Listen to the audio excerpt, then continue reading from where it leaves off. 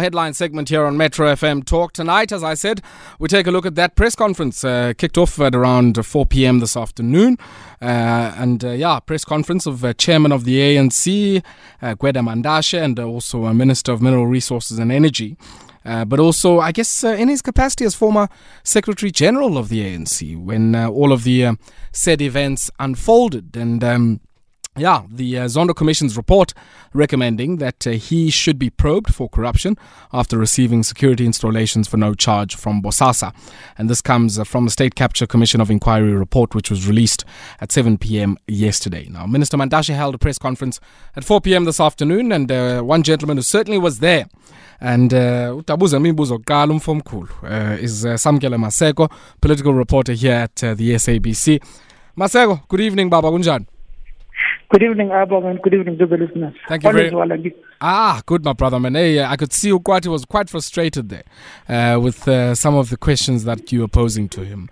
Before we get into, I guess, how the press conference unfolded this afternoon, for the benefit of some of our listeners who might not be familiar with some of the issues at play here, paint a picture for us of what the Zondo Commission uncovered insofar as security installations in the homes of then Secretary General of the ANC, Gwede Mantashe, involved. Essentially, the third part of the State Capture report found that there's a prima facie case or evidence of corruption and wrongdoing on the part of former ANC Secretary General Gwede Mantashe when it comes to the security upgrades at his three properties, one in Boksburg, the second in Nkala, and the third one, which is his commercial farm out in the Eastern Cape, where Babali Shabani facilitated security upgrades for his home, and alongside one of his head of security at the time when he was also Secretary General of the ANC at Literally House. The State Capture Commission report essentially found that there's wrongdoing on the part of Gwede Mantashe, and is a classic case of how a business is enabled and has access to all ANC structures on the virtue of their relationship with the top echelons of leadership of the African National Congress, in particular Secretary General then Gwede Mantashe, then President Jacob Zuma, and the likes of Nomvula Mokonyane, who was an ANC NEC member and also the Minister of Water and Sanitation in the country. For instance, the report goes further to say that it says it would be catastrophic for Bosasa if the ANC were to lose power, which is in turn basically meaning that all of Bosasa's businesses were intertwined and interlinked with the ANC maintaining power and governance, particularly when you look at that war room of the African National Congress that was held on Bosasa premises, which even the then ANC Deputy President Cyril Matamela Ramaphosa went to see, and even for his own internal ANC campaign received a 500,000 rand donation from African Global Operations, formerly trading as Bosasa.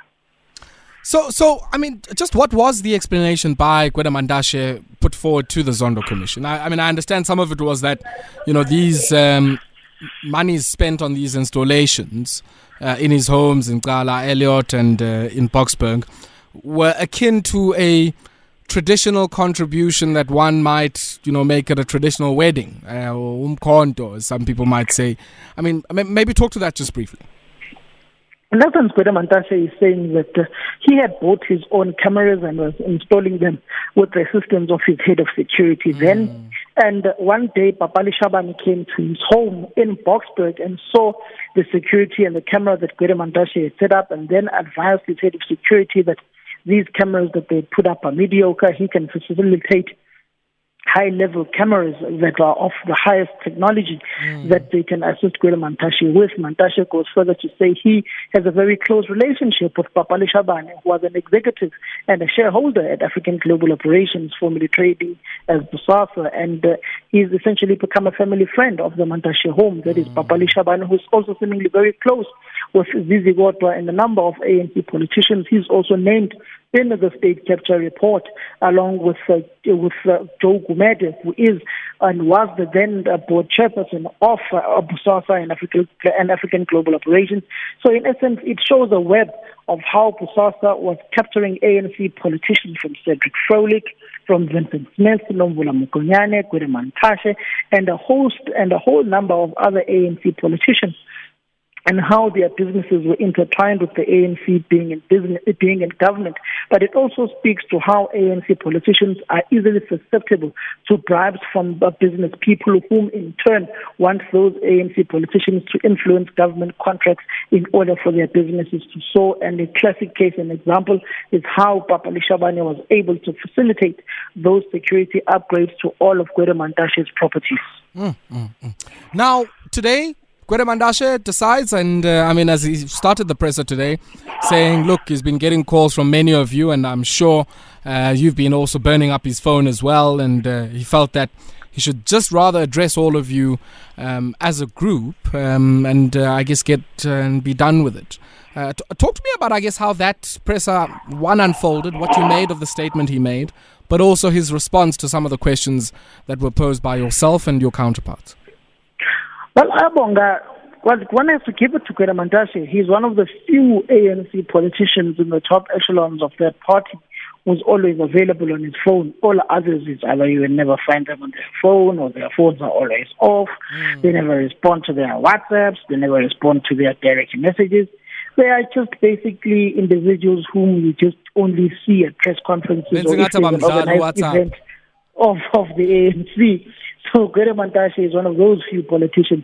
But in essence, the press briefing came about with him saying that he's been receiving a barrage of questions from us media practitioners, and he thought, let me go and address the issue head on. But one of the main highlights of his press briefing was that he's taking the state capture report, the third part of it, on judicial review, saying that the Commission and the Deputy Chief Justice, the Chairperson of the State Capture Commission of Inquiry, based all of their findings on assumptions and not facts, and that his presentation, where he went there 5 times, was not taken into account. So in essence, he's saying that the only person whom the Commission believed was Angelo Agwidzi, and not the presentations that he made, and not the presentations of other people involved within the Bosasa investigation. And he goes further to say that the Commission must be very careful of not finding itself at the crossfires of factional battles of the African National Congress, and that he will not step aside just because there is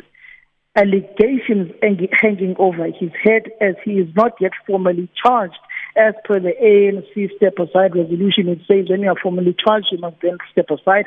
Mantashe is sticking to that manuscript of the African National Congress, that he will only step aside once he's formally charged. Until then, he's only dealing with the judicial review of the state capture report.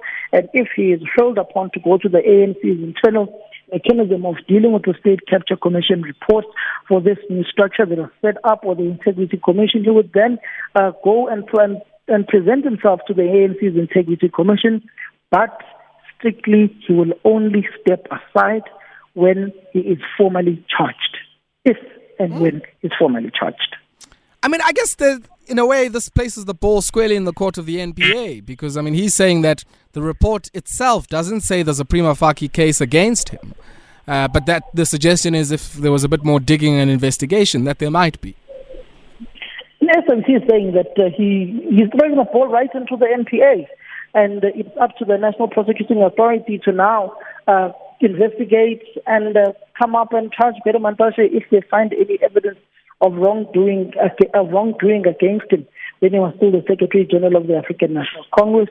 And it also presents an interesting case, because you've got Batu Trust, which is doing business with the Department of Mineral Resources, which has just donated 15 million rand to the African National Congress. They've declared that particular donation. And on the other hand side, you've had Bosasa, whom were doing business with government and also donating millions of rands to the ANC, and going further to provide those millions of rands to ANC politicians as well, and those whom were heading state-owned institutions as board chairpersons, allegedly people like Dudumieni, who received 300,000 rand in Louis Vuitton bags.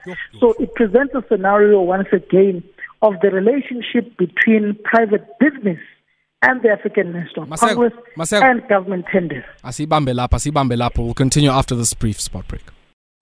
Send your voice notes to Metro FM Talk 079-191-4270. My brother, Ayabong, how are you?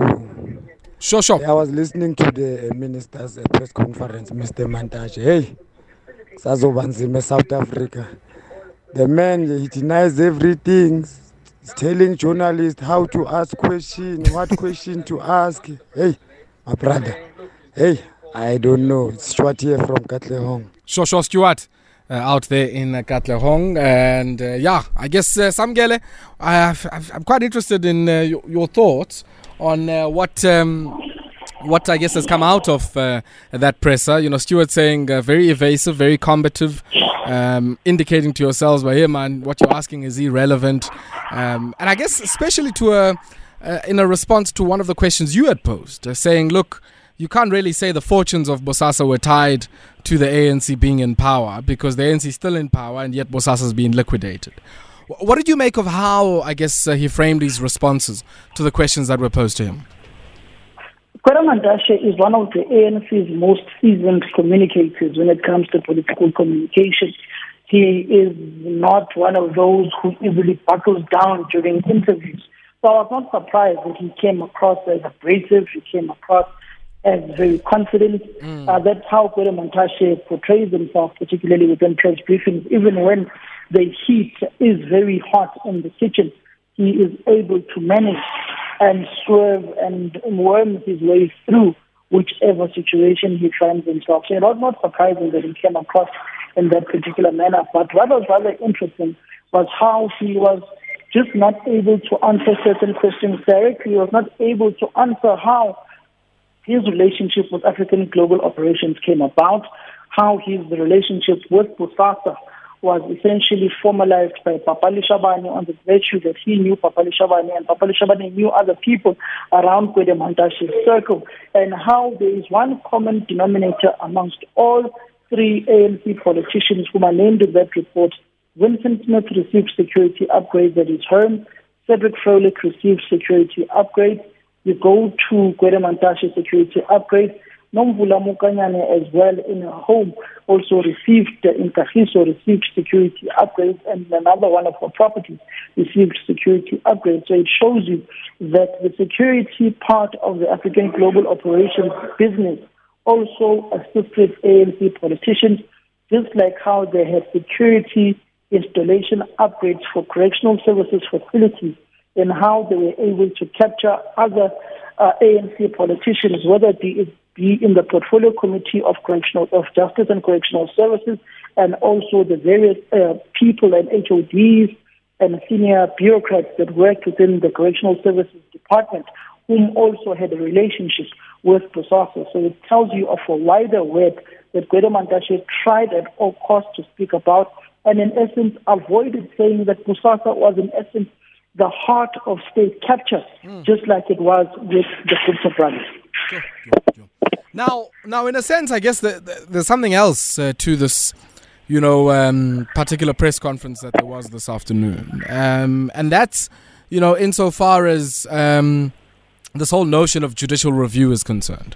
And a very interesting question coming through from one of our listeners here, Edmond Mchali, saying, look, what happens if all of those who are implicated in the Zondo report take the report on judicial review? Does that then mean the report itself, I guess, might have some issues? If you want to take this report, must you do that within a particular time period after it has been given to the president? What is very clear here is that the president has 4 months to implement a plan of how they are going to roll out the investigation and to hold accountable those who are at the heart of state capture and leasing state resources.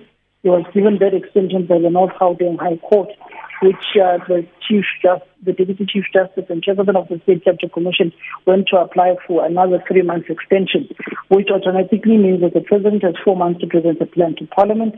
It would also mean that the Deputy Chief Justice and the Chairperson of the State Capture Commission is going to be busy for a very long time, because it's not only Gwede Mantashe who's going to take the State Capture report on review. You've got the likes of Malu Sikikaba, who've also indicated of doing the same. You've got the likes of business people like Oswald Mashaba, who's currently in litigation with the Commission and the Deputy Chief Justice, on the virtue that he was summoned to the State Capture Commission of Inquiry to present his arguments for Shifambo Rail, but he did not go present any of his arguments, and basically said he's got a written submission, and that written submission is what stands. It does not need to go there. We've got other politicians who are going to contest their names being named in this particular report, which basically shows you that the Deputy Chief Justice and the State Chapter Commission is going to be still very busy for the longest of times with those whom will be litigating against this particular report. But I guess, I mean, there's another question then there, because a lot of this report has been worded in a way that defers to the prosecuting authorities, that says, look, we don't have the authority to investigate some of this stuff, nor to prosecute. And so, I mean, what do you make of the pressure that is going to be put or placed to bear on the NPA to make sure that, there's a lot of pressure in the society to bring people to book, a lot of pressure for there to be, recognizable people who are wrapped over the knuckles for some of what has been uncovered in this report. How will Shamila Batoye and her team deal with this? It's going to be very interesting how Shamila Batoye and her team handle this particular matter, because you've got a variety of ANC politicians who are going to be litigating on this issue. It also speaks about the pressure that society, some within society, and those whom are implicated in wrongdoing are already speaking about the State Chapter report, particularly if you look at the life of Maluku Tsikaba, saying billions of rands have been used to investigate State Chapter, but yet again, the report says further investigation must be done by law enforcement agencies like the Investigative Directorate and also the National Prosecuting Authority. So it basically tells you that the NPA still has to go to the State Capture Commission, get those documents, peruse them for themselves, and see if indeed there is a prima facie case, go further to date, and then only formally charge those particular individuals whom are implicated in wrongdoing, which basically means we're still going to see millions, if not billions of rands being used further to further investigate what has already been investigated by the State Chapter Commission of Inquiry. Politically, Maseko, what does all of this mean? I mean, we heard Gwede Mantashe, as soon as the commission concluded its work, saying the outcomes and the findings of this commission must not be used by comrades to beat one another. And I'm quite interested, in what a comment like that means in a year as busy as the one we are in political terms. Many organizations in the alliance going to conference. The fractions of the ANC are still going to be sharpened. Contradictions are still going to be sharpened, going towards the National Policy Conference / National General Council. It's going to get worse as the ANC goes to its regional, provincial, and national conference in December. It means those whom are against certain leaders of the ANC are going to use the State Chapter report to purge their political opponents. Yeah, it sounds like 2005 once again. If I think about it. And of course, purging and counter, mobilizations to all of that. Maybe just the last one, Maseko. In terms of what has been released here, what are some of the big things in this release that came through yesterday at 7 p.m.?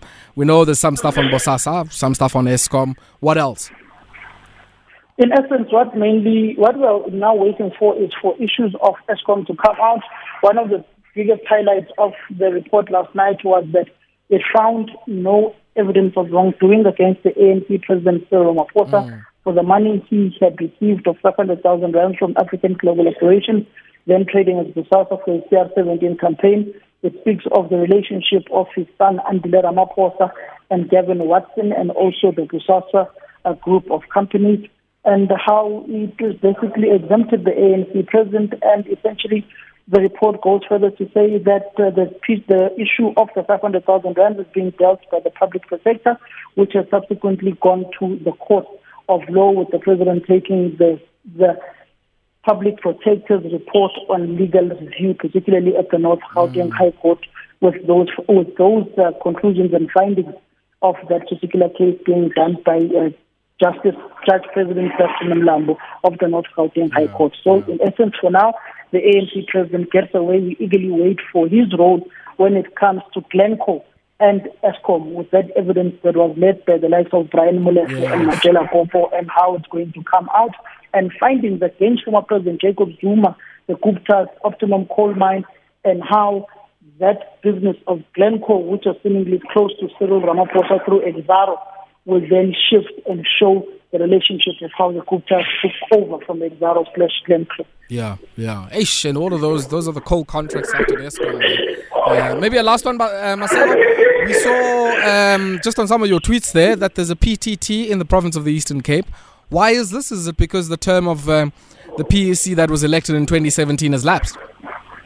The term of the ANC PEC has lapsed. The term of the ANC in Mpumalanga has lapsed.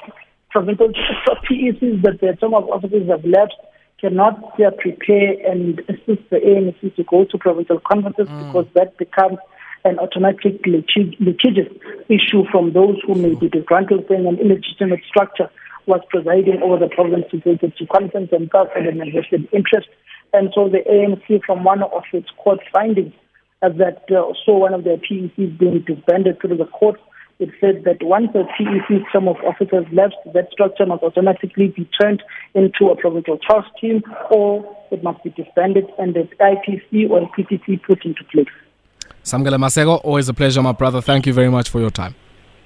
Samkele Maseko, the political reporter here at the SABC, taking us through, the latest there coming out of that presser this afternoon by Gwede Mantashe and the revelations in the latest installment from the Zondo Commission report and the latest coming out of the Eastern Cape. Let us know your thoughts on that particular score. Send your voice notes to Metro FM Talk 79191.